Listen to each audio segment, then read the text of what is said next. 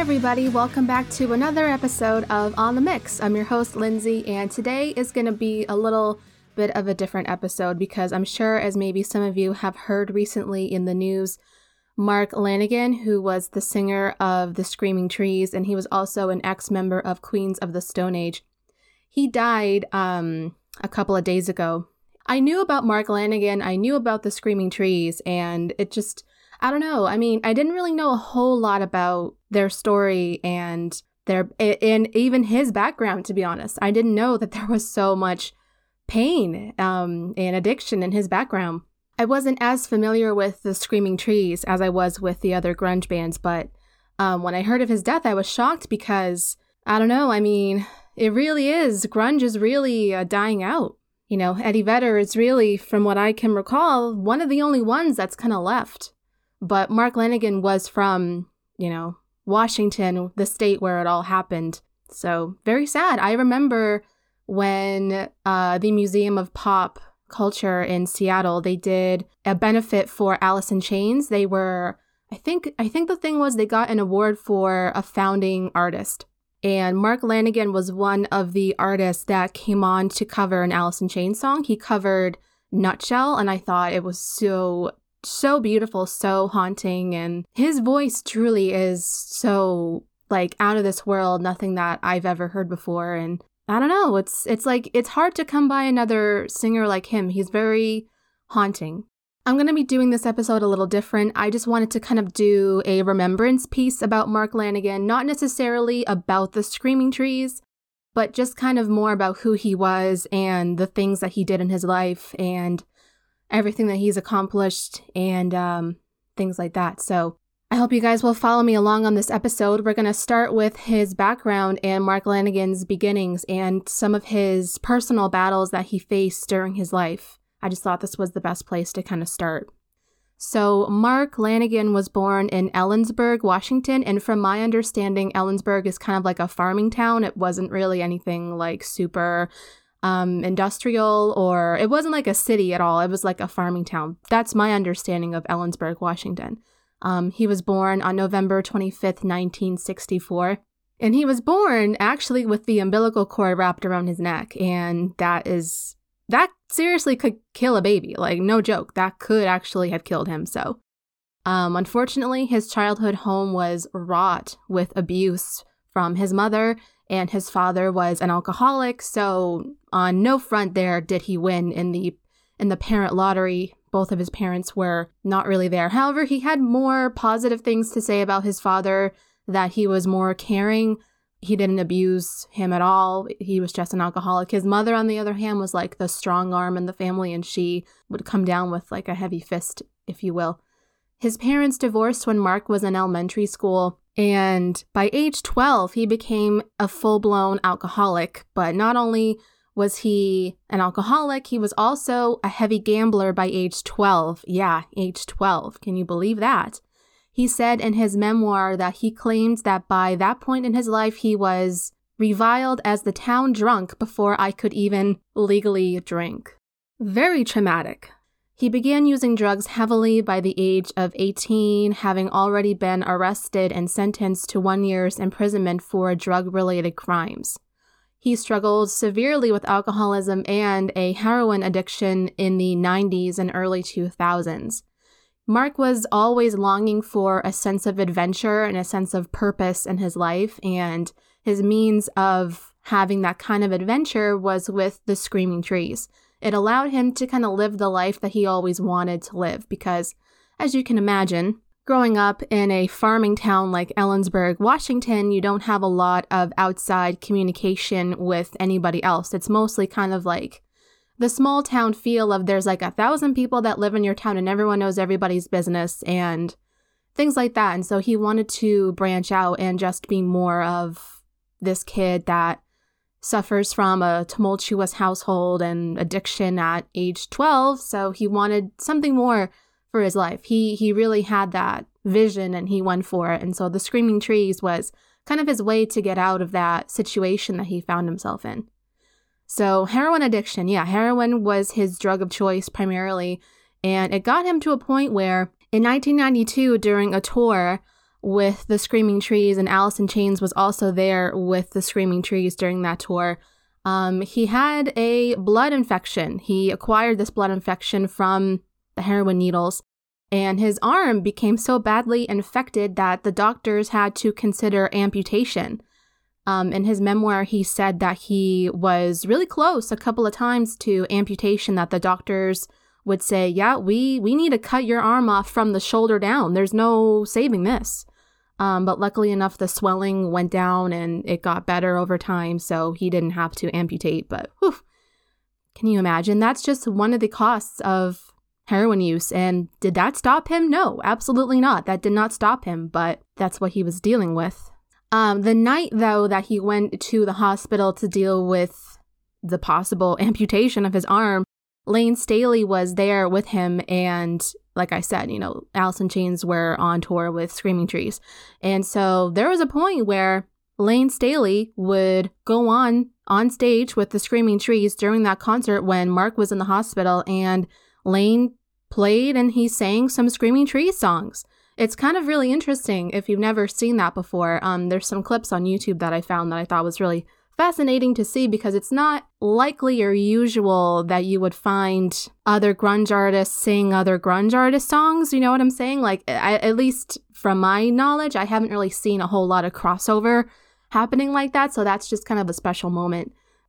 So after the Screaming Trees kind of broke up at some point here, he became homeless for a period of time and he entered rehab in 1997. He actually credited Courtney Love, who was the widow of Kurt Cobain, and I think we all have the same sensibilities about Courtney Love and what we all think of her, the nasty woman. But, he credits Courtney Love for helping him get into rehab. He said that she paid for a year of his rehab, and he credits her with saving his life. So, of course, he was best friends with Kurt Cobain, and I'll get into that in just a moment here. So after his first stint in rehab, he entered a halfway house and he was given a job looking after Duff McKagan of Guns N' Roses, his house. So he was kind of like looking after the house, if you will, just kind of hanging around, doing whatever. Duff McKagan's a really cool person as well. He has his own struggles with addiction and he overcame all of that. And so Duff is no stranger to that. And so he's very open, I think, honestly, with helping other musicians kind of find themselves. And so I think that was what that whole thing was about there, that Mark went into Duff McKagan's house to look after the house. You know what I mean? Unfortunately, Mark relapsed in 2004 and he briefly went into a coma due to that relapse. Afterwards, he supported himself by painting television sets and he entered rehab again in 2006. And as of 2020, he had been sober for over a decade, but unfortunately he passed. But like I mentioned before briefly, he was friends with Kurt Cobain. They were very, very close friends. Because the Screaming Trees weren't as necessarily extremely popular, they didn't have the strong fan base that Nirvana had. Mark would say that he was the one that would score dope for all of his other friends. He would bring Kurt Cobain and Layne Staley drugs all the time. Because he could go out and show his face and not get bombarded with fans, that kind of a deal. So He knew that Kurt had a problem, and actually on the day that Kurt died, Mark Lanegan apparently said that he had 3 missed calls from Kurt, and Kurt was leaving him voicemails. Back in the day, I'm dating myself here with this technology because this is not a thing now, but back then on answering machines where the person on the other line could leave a live answering machine message in real time, so you could hear on the other line someone leaving the voicemail and you could hear it. That's kind of what went on there. Kurt called Mark's house and he was asking him to come over because Kurt was trying to hide from Courtney Love. But Mark didn't want to go over there because he didn't want to get kind of embroiled with the whole marital problems. And so, unfortunately, Mark didn't go over there. Who knows what would have happened? Maybe he would have saved Kurt's life or something. I don't know. I mean, one can kind of dream, but yeah, so that's kind of what happened there. And Mark said that he kind of regretted that, and he regretted ever giving Kurt drugs because he was an enabler, of course. But, it's only in hindsight where you think of things like that of course he would be an enabler to Kurt Cobain. He was an enabler to everybody, but so was everybody else. Everyone was enabling everyone else at that time for drugs. That's just what it was. He was also friends with Chef Anthony Bourdain. as well. And poor Anthony Bourdain, he passed away a few years ago as well. Very sad. Anthony Bourdain actually encouraged Mark to pursue writing a memoir. And he was very, very passionate that Mark write a memoir. And it would be said that Mark would go to Anthony Bourdain and ask him about sections of the memoir he would write, ask for advice, like, hey, do you think this is good? What do you think about this? Should I change that? Like, Tony Bourdain was so on board with helping him and being a supportive friend. It was very sweet to hear the friendship between maybe unlikely friendships of a chef and a big-time grunge artist. But you know what? Looking back on it, Tony Bourdain totally fit, I think, with that whole scene. I don't know. In hindsight, it kind of makes sense that they would kind of bond. And it would come full circle when Mark would write an obituary for Anthony Bourdain when he passed away. So there you go. Another big-time celebrity friendship right there. And funny enough, we'll kind of end this background bit on Mark on a funnier note. He had a highly publicized feud with Liam Gallagher, the lead singer of Oasis. Yeah, that happened. Can you believe, okay, that Oasis and the Screaming Trees had a joint tour together in 1996? Yeah, it's true. Oasis and the Screaming Trees had the same American record label, and it was a joint effort of the record label to kind of just put the two together and see what happens. It was more of like a publicized event. It wasn't as if like they wanted this tour to happen, but it was of their record label that they were to go on tour in 1996. And of course, at this time, Oasis was promoting What's the Story, Morning Glory, and the Screaming Trees were promoting their album Dust. It was a weird like mishmash of the two, like Britpop and then grunge coming together. It just wasn't what you would have expected it at all. Also on the tour, one of the openers for the tour was the Manic Street Preachers as well. So a really interesting like hodgepodge of artists together on that whole bill. So weird, but very interesting. So all right, here's the 411 on what happened with this tour. Okay, so the story goes when they were first meeting each other on this tour, Noel was very nice and receptive. He said, hello, how are you? Like he made good with the Screaming Trees and with their road crew and things like that. So on their first meeting, Liam came up to the Screaming Trees and he made a bit of a joke. Okay, like this is funny, but he made a bit of a joke. Okay, so he goes up to the Screaming Trees in their face and he called them the Howling Branches. Okay. I thought that's funny. I think it's funny. The Howling Branches, like, come on, it's funny, you know? But Mark apparently said something to the effect of, shut up, you dumb idiot. You know what I mean? So like, go away, get out of here.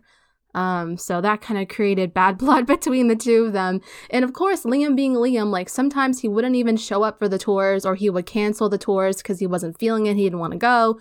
It was said that Mark challenged Liam to a fight, like an actual fist fight, like challenged him to a fight. However, Mark's account of the story is that Noel chickened out and he quit the rest of the tour so that he wouldn't have to fight Mark Lanegan. But that could be a reason, but I don't think that's the reason. I think the reason really was that Noel was the one that canceled the tour because he was fed up with Liam's crap. That's my personal opinion. So, but I just thought that was really funny, like, the Howling Branches, the Screaming Trees. Come on, it's funny.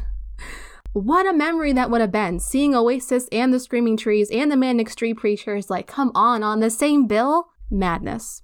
So that was just kind of the basic background of Mark Lanegan, just to kind of get a bit of information out there on him to kind of set the tone for the rest of the episode. Because now we're going to dive into the Screaming Trees and their background now and kind of what they did. So the Screaming Trees was formed in late 1984 by Mark Lanegan, guitarist Gary Lee Conner, bassist Van Conner, those two are brothers, and drummer Mark Pickerel. Along with Alice in Chains, Pearl Jam, Soundgarden, Mudhoney, and Nirvana, Screaming Trees were part of Seattle's grunge scene in the early 1990s. And that's extremely true, of course. But again, like I mentioned, they were kind of maybe lower on the tier in terms of popularity, mainstream popularity. Mark originally joined as the drummer, Mark Lanegan, but he later said that he was such a shitty drummer that they made me sing. The band released the Otherworld EP in 1986, and though the band was being courted by a lot of major labels, they signed to indie record label Velvetone in 1985, and then they released their debut album, Clairvoyance, in the same year of 1986. The album was paid for completely by the Connor brothers' parents because, of course, they didn't have any money. That's what it was there. The album was a combination of psychedelic and hard rock, and it bore many similarities to early grunge. In 1987, the band released their second album, and it was their first album for SST Records. It was run by Black Flag guitarist Greg Ginn. That's kind of a tongue twister to say, Greg Ginn. So there you go. The second album was called Even If and Especially When. After their release of that album in 87, they began working on the American indie circuit, basically playing shows across the US just to kind of get their name out there. Their third album was called Invisible Lantern, and it was released in 1988. And then the following year, they released their album Buzz Factory, and that was their fourth full-length album, and it was their final record being released through SST Records. So they kind of were running the gamut between indie record labels, trying anywhere that they could to fit in and find the right fit for them. So it was a struggle. Again, this was their fourth album, and they weren't really making a whole lot of waves in the indie scene and the music scene. They were trying, but they just couldn't really top the charts. They didn't have like that number one song or that number one album to really land them in the charts just yet, and things were getting a bit strenuous. However, it wasn't until their fifth album, and finally they got into a major label at this point in time for their fifth album, and this is called Uncle Anesthesia. It was released in 1991, and it was produced by Chris Cornell of Soundgarden. All right, so there you go. Finally, now they have gotten the recognition that they have so wanted and so deserved. The album included the single Bed of Roses, which gained considerable airtime on alternative rock radio stations.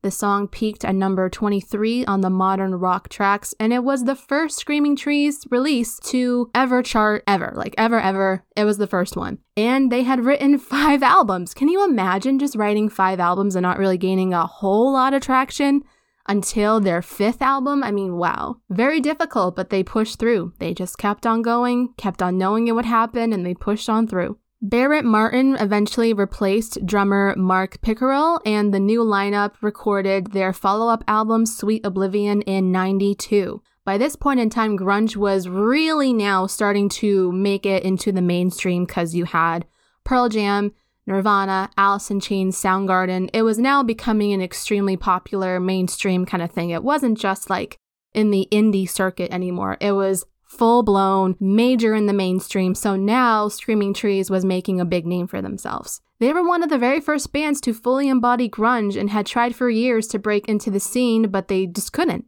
This album, Uncle Anesthesia, really helped set the precedent for their follow-up album that really seriously did it in for them in a big way. Sweet Oblivion was the band's breakout album, and it included the singles Nearly Lost You, Dollar Bill, Shadow of the Season, and Butterfly. Nearly Lost You and Dollar Bill gained considerable airtime on rock radio stations, and while the video for Nearly Lost You became an MTV and rock radio hit by 1992 thanks to the momentum of an indie film that they were to star in. They were putting out music for the soundtrack, and the movie's called Singles. Now, some of you might remember that if you listen to my early podcast that I talked about the grunge bands, because Singles was kind of an indie cult classic kind of film that talked about, or was the subplot of, a group of friends in the 90s in Seattle trying to understand the world around them. It was kind of like a coming of age film.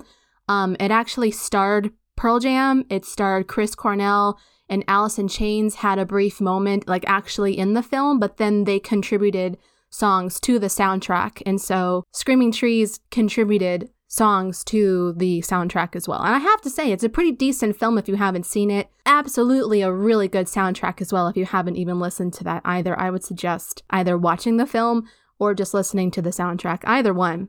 So their song Nearly Lost You peaked at number 5 on the modern rock tracks and number 50 in the UK, and this was the band's first single to chart outside of the US. Sweet Oblivion sold a total of 300,000 copies in the United States. I mean, massive numbers. They had a bit of a hiatus brought on by a lot of fighting and uncertainty over the quality of the music that they were recording. The band's final album, Dust, was released in 1996, and that's when the feud between Oasis and Screaming Trees happened in that year. Dust spawned several singles, including All I Know, which is a fucking awesome tune, and Dying Days, and that peaked at number 134 on the Billboard 200, so it didn't chart that high, but in Canada, it went to number 39 on the album chart, so it wasn't bad. It was the only Screaming Trees album to chart outside of the US. So there you go. I mean, again, like, they were really making the waves. However, even with their popularity, they were still somewhat kind of indie in a way. Despite consistently positive reviews for Dust, the album didn't match the commercial success of Sweet Oblivion. And following the tour for Dust, Screaming Trees took another hiatus, and then the band headed back into the studio in 1999 and recorded several demos, and they shopped them around to different labels, but no label was willing to take them on, unfortunately. I don't know why. I mean, I don't know. Who knows why they wouldn't want to take on the Screaming Trees, but that's just kind of what happened there. So with no luck and success in that kind of wheelhouse, the band played a few surprise shows in the early 2000s, and then followed by a concert to celebrate the opening of Seattle's Experience Music Project. So they kind of were just figuring themselves out in the 2000s, trying to figure out what to do. They unexpectedly announced their official breakup, and apparently, according to the other members, this was a shock because Mark Lanegan was kind of the one that announced, if you will, the breakup of the band, and the other members were very shocked to hear that. You know, Screaming Trees was no more by the early 2000s. And, you know, I could kind of understand why, because the early 2000s was kind of a time, it was a weird time for music, but it was also a good time because grunge was starting to take a back seat. There was post-grunge music happening like Seether and Creed, other bands like that were kind of taking the forefront. Nu metal was happening, a lot of like boy bands and rap, hip-hop, pop. It was all kind of coming through, and grunge was taking a bit of a back seat in the 2000s. So I could kind of understand why at this time they broke up. Unfortunately, that's kind of the way that the music industry went at that time. In 2021, last year, when Mark Lanegan was asked about the 90s grunge movement, Mark had this to say about it. "It's not something that was contrived or cooked up around the campfire somewhere. It just happened organically. It's hard for me to comment because there's always great new music, and there probably always will be, as long as the sun keeps shining." Very, very sweet. Very nice comment there. So that, in a nutshell, was the Screaming Trees. You know, again, they struggled for a long time to get some commercial success. They had that, but then they faltered and they broke up in the early 2000s. So in between the time with Screaming Trees, Mark Lanegan was doing a bit of solo work. He had a lot of solo albums, and this is where he would also work with Queens of the Stone Age. So now we're just taking a bit of look at what Mark Lanegan's solo projects were all about here. So in 1990, Mark released his first solo album called The Winding Street, and this was released under Sub Pop. And at the time, Sub Pop was founded by members of Soundgarden, and it was home to, at the time, Nirvana and the Afghan Whigs and a lot of other grunge bands at the time. Mark had hinted that the album came about following a cover of Lead Belly's Where Did You Sleep Last Night that he was working on with Mark Pickerel, Kurt Cobain, and Kirst Novoselic. So you guys remember the MTV show, the concert that Nirvana did for MTV before Kurt passed away. And one of the most famous covers that Nirvana ever did was Where Did You Sleep Last Night? Mark Lanegan was doing that cover with Kurt and Kirst long before, a few years before Nirvana were to ever do it publicly. So that's kind of interesting that they worked on it with Mark before they did it for the MTV concert. I thought that was really interesting. Unplugged. For some reason, I forgot what it was called. MTV Unplugged. Yep, I got it. I got it there eventually. But yeah, so that's what they were doing for Mark's solo album. The cover for Lead Belly's song was short-lived, and eventually other musicians became involved in the evolution of his debut solo album. Like, this was a really well put together debut album from my understanding. From these Lead Belly sessions, a version of Where Did You Sleep Last Night actually appeared on The Winding Sheet. Kurt Cobain also supplied backing vocals to the song Down in the Dark. And yeah, interesting there. So if you hadn't or haven't heard of that song on there, Down in the Dark, or you haven't listened to that solo album, I would check it out, to be honest. You really can't go wrong with Mark Lanegan's music. You can't. In my opinion, you really can't go wrong. The majority of the album was recorded with Pickerel on drums, Mike Johnson on guitar, Steve Fisk on piano and organ, and Jack Endino on bass. Now, his second solo album was 1994's Whiskey for the Holy Ghost. I love that title, Whiskey for the Holy Ghost. Wow, so good. This was more of a cohesive recording with songs The River Rise, Kingdoms of Rain, Riding the Nightingale, and Beggar's Blues.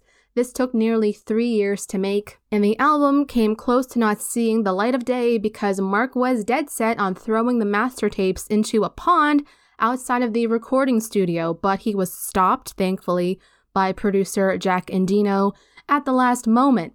In 1995, Mark appeared on Mad Season's only album called Above, and Mad Season is the supergroup that was formed in 1995 by Lane Staley of Alice in Chains, Mike McCready of Pearl Jam, Barrett Martin of Screaming Trees, and John Barker Saunders of The Walkabouts. If you, for some reason, have been living under a rock and have not heard of Mad Season or listened to any of their songs or the album, you really need to. I know I've been recommending like all the songs on this one, but I'm telling you, Mad Season is just one of those supergroups. They were so good. It was mostly formed because Mike McCready wanted to help Lane Staley get sober. Mike McCready was dealing with a lot of drug abuse as well, and so he was at that point trying to get sober, and so he thought that by bringing Lane Staley, who was in the throes of addiction heavily at that time, bringing him in would help him, but it unfortunately didn't, so that's why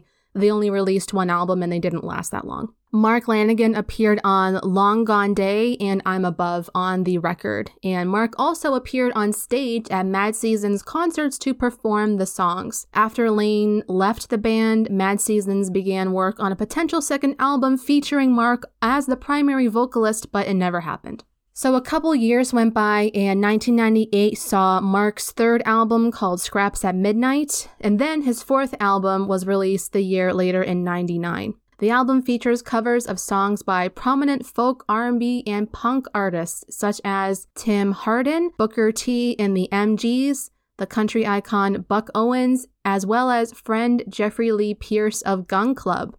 Mark stated that Jeffrey Lee Pierce was one of his early musical heroes and got him interested in making music. So now that all kind of came together nicely that he was working with one of his heroes. I always like that when that happens. In 2001, he released his fifth studio album called Field Songs, and the album featured Duff McKagan as well as major contributions from Soundgarden bassist Ben Shepherd. The next studio album, which is I think his most popular and most famous album, is called Bubblegum, that released a few years later in 2004. He was joined by a lot of famous musical friends. Like, this is like almost a collaborative album, if I must say so. It's mostly collaborative aside from solo. It's madness to me. So the musical artists that were featured on Bubblegum were PJ Harvey, Josh Ohm, and Nick Olivieri of Queens of the Stone Age, Greg Dooley of the Afghan Wigs, Twilight Singers, Dean Ween of Ween, and Duff McKagan and Izzy Stradlin of Guns N' Roses. Whew, that's a lot of names and a lot of people working to get that album the best that it possibly could be. It was his most positively reviewed solo album that he had ever done to date. At this point in time to date, Bubblegum is his best. So I would probably say if you want to listen to a solo album to get the feel for what he did solo, listen to Bubblegum. Absolutely. The album reached number 39 on the Billboard Top Independent Albums chart. Mark's seventh solo album, Blues Funeral, was released a long time later in February of 2012. Josh Ohm, I hope I'm saying his name right, Josh Ohm, Elaine Johannes, and Martin Lenoble contributed to the creation of that album as well. So again, like during this time while he was creating solo albums, he did Screaming Trees, and then he was filtering in a little bit with Queens of the Stone Age. That's why Josh Ohm was prevalent on a couple of his solo albums there. Mark then released a 5-track EP entitled No Bells on Sunday in the US on July the 29th, 2014. And his next full-length album was Phantom Radio. This was released in 2014, and it was similar in sound to Blues Funeral, and then he released a couple more albums until 2020. So his last 3 solo albums were Gargoyle in 2017, Somebody's Knocking in 2019, and the last album he ever did is Straight Songs of Sorrow in May of 2020. And that's the last that we have of his solo work that we'll ever have. Kind of the last part here that I wanted to talk about, because it wouldn't be a Mark Lanegan episode if I didn't talk about his work with Queens of the Stone Age. I love Queens of the Stone Age. I was really, really hip on them when they were coming into the scene, like Era Vulgaris, of course, Songs for the Deaf. I mean, absolutely amazing. Absolutely amazing. Even like Clockwork. I thought that album was great too. So he just became friends with Queens of the Stone Age and kind of just slid right in there at the right time. So Mark's first appearance on Queens of the Stone Age was on the album Rated R. He sang lead vocals on In the Fade and background vocals on Leg of Lamb, Autopilot, and I Think I Lost My Headache.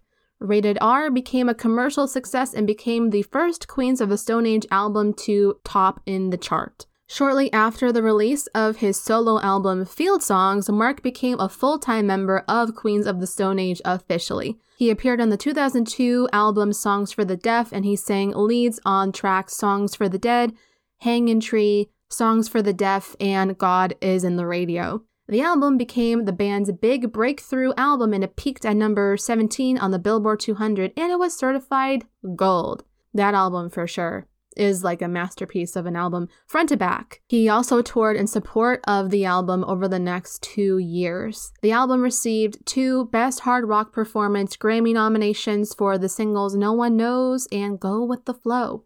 In 2005, Mark released his last album with Queens of the Stone Age called Lullabies to Paralyze. That was kind of hard for me to say. Lullabies to Paralyze. I got it. Mark sang lead vocals on the first track of the album called This Lullaby.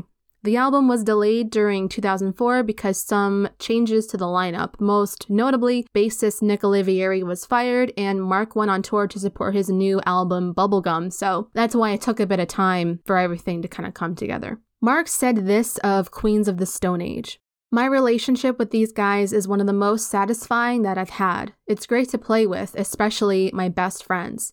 And then when he was asked about the difference between Screaming Trees and Queens of the Stone Age, he said this: "It's all rock and roll to me. A band is a band. They're really not that radically different. It's all rock music." Mark would continue to collaborate with Queens of the Stone Age after leaving the band for a couple more times throughout the years, but not a whole lot. In 2007, he appeared on their album Era Vulgaris, contributing background vocals to the track River in the Road. And then in 2013, he appeared on the album Like Clockwork. He co-wrote the song Fairweather Friends, and he contributed background vocals to the track If I Had a Tail. And that was the last that we see of Mark with his work with Queens of the Stone Age. So he led a very fruitful life. You know, he made a lot of friends in the music industry, but outside of that too, he made a lot of friends, and everyone that I've seen, like, they're pouring out love and tributes to him throughout the last couple days, sharing their support and love of him. It was nice to see, you know, so many loving messages about Mark and people sharing their fond memories of who he was as a person. I mean, you know, again, I didn't know a whole lot about Screaming Trees. They kind of flew under the radar for me for a very long time. But I knew of them. I knew of them for sure. It just was one of those bands that, again, flew under the radar for a very long time. And it wasn't really until I was face to face with Mark Lanegan when, again, Alice in Chains were inducted into the Founders Awards for MoPop, Museum of Pop Culture in Seattle, where he did that cover of Nutshell. And I have to say, seriously, you need to listen to that. Mark did his due diligence and he sang that song beautifully, and that was really my first main introduction into who he was as a person and his singing abilities for the first time, truly. And since then, I've been kind of here and there listening to a few of their songs and some albums, and I have to say, they're extremely underrated. They're so good, and that's why I wanted to do my due diligence and do an In Remembrance episode to Mark Lanegan, because he shouldn't be forgotten. He was one of the founding voices of grunge music that was so pivotal in the 90s. He was right there in Washington when it all happened. He was friends with all of them, and sure, while he had his demons to battle, not only with heroin and alcoholism, but his home life too, his parents, trying to get sober time and time again, and then he finally remained sober for a long enough period, only for him to die not long ago. Very, very, very sad. And he was only 57 too when he died. That's very young. That's too young. But I suppose for the life he led, I suppose it's a miracle he survived that long. So I guess we can maybe look at it that way. But the last bits of information I just wanted to share was in March of 2021, he was hospitalized with severe COVID-19 and he almost died. He was slipping in and out of a coma for several months. It led to him going temporarily deaf and being unable to walk. And in that time, he wrote a memoir about his time, his battle with COVID. He thought he was gonna die. Like, it was really close to him dying. But, thankfully he lived out another year, practically another year of his life that he survived that. So at this point in time, it's still unknown of what caused his death.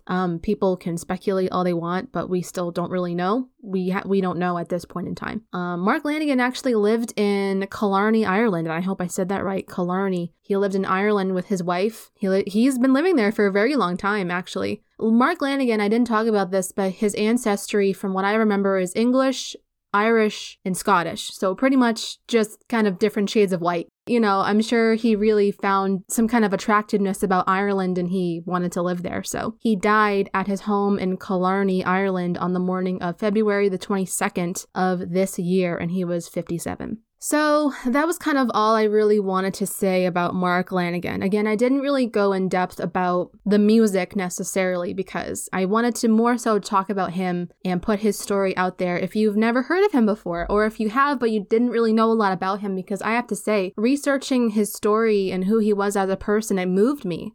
It moved me deeply to hear about his upbringing, his background, what he endured and suffered, and what he went through, and the strong person that he became in the second half of his life. Very, very, very sad. He seems like a very good guy, a very nice man. He had that kind of rough, ragged, Wild West kind of voice, very deep. That's why I mean, like, his voice is very haunting and it resonates with you. You will not forget. You will not forget him if you ever hear him, even once. You will not forget him. It's very, very hard to forget his voice. Get to know him a little bit more through his music. I think it's quite sad that sometimes, not always, but sometimes, we only really take the time to learn about these people after death and not while they're here, unfortunately, because you think that everyone has all the time left, but then one day they don't. Thank you for listening to this episode. I hope that you enjoyed and that you learned about something that you never knew before. Yeah, listen to any of the Screaming Trees songs or his own music, or I'm going to leave it there. I hope you guys have a great day. I'll see you guys next week with another episode of On the Mix. Talk to you guys later. Bye, guys.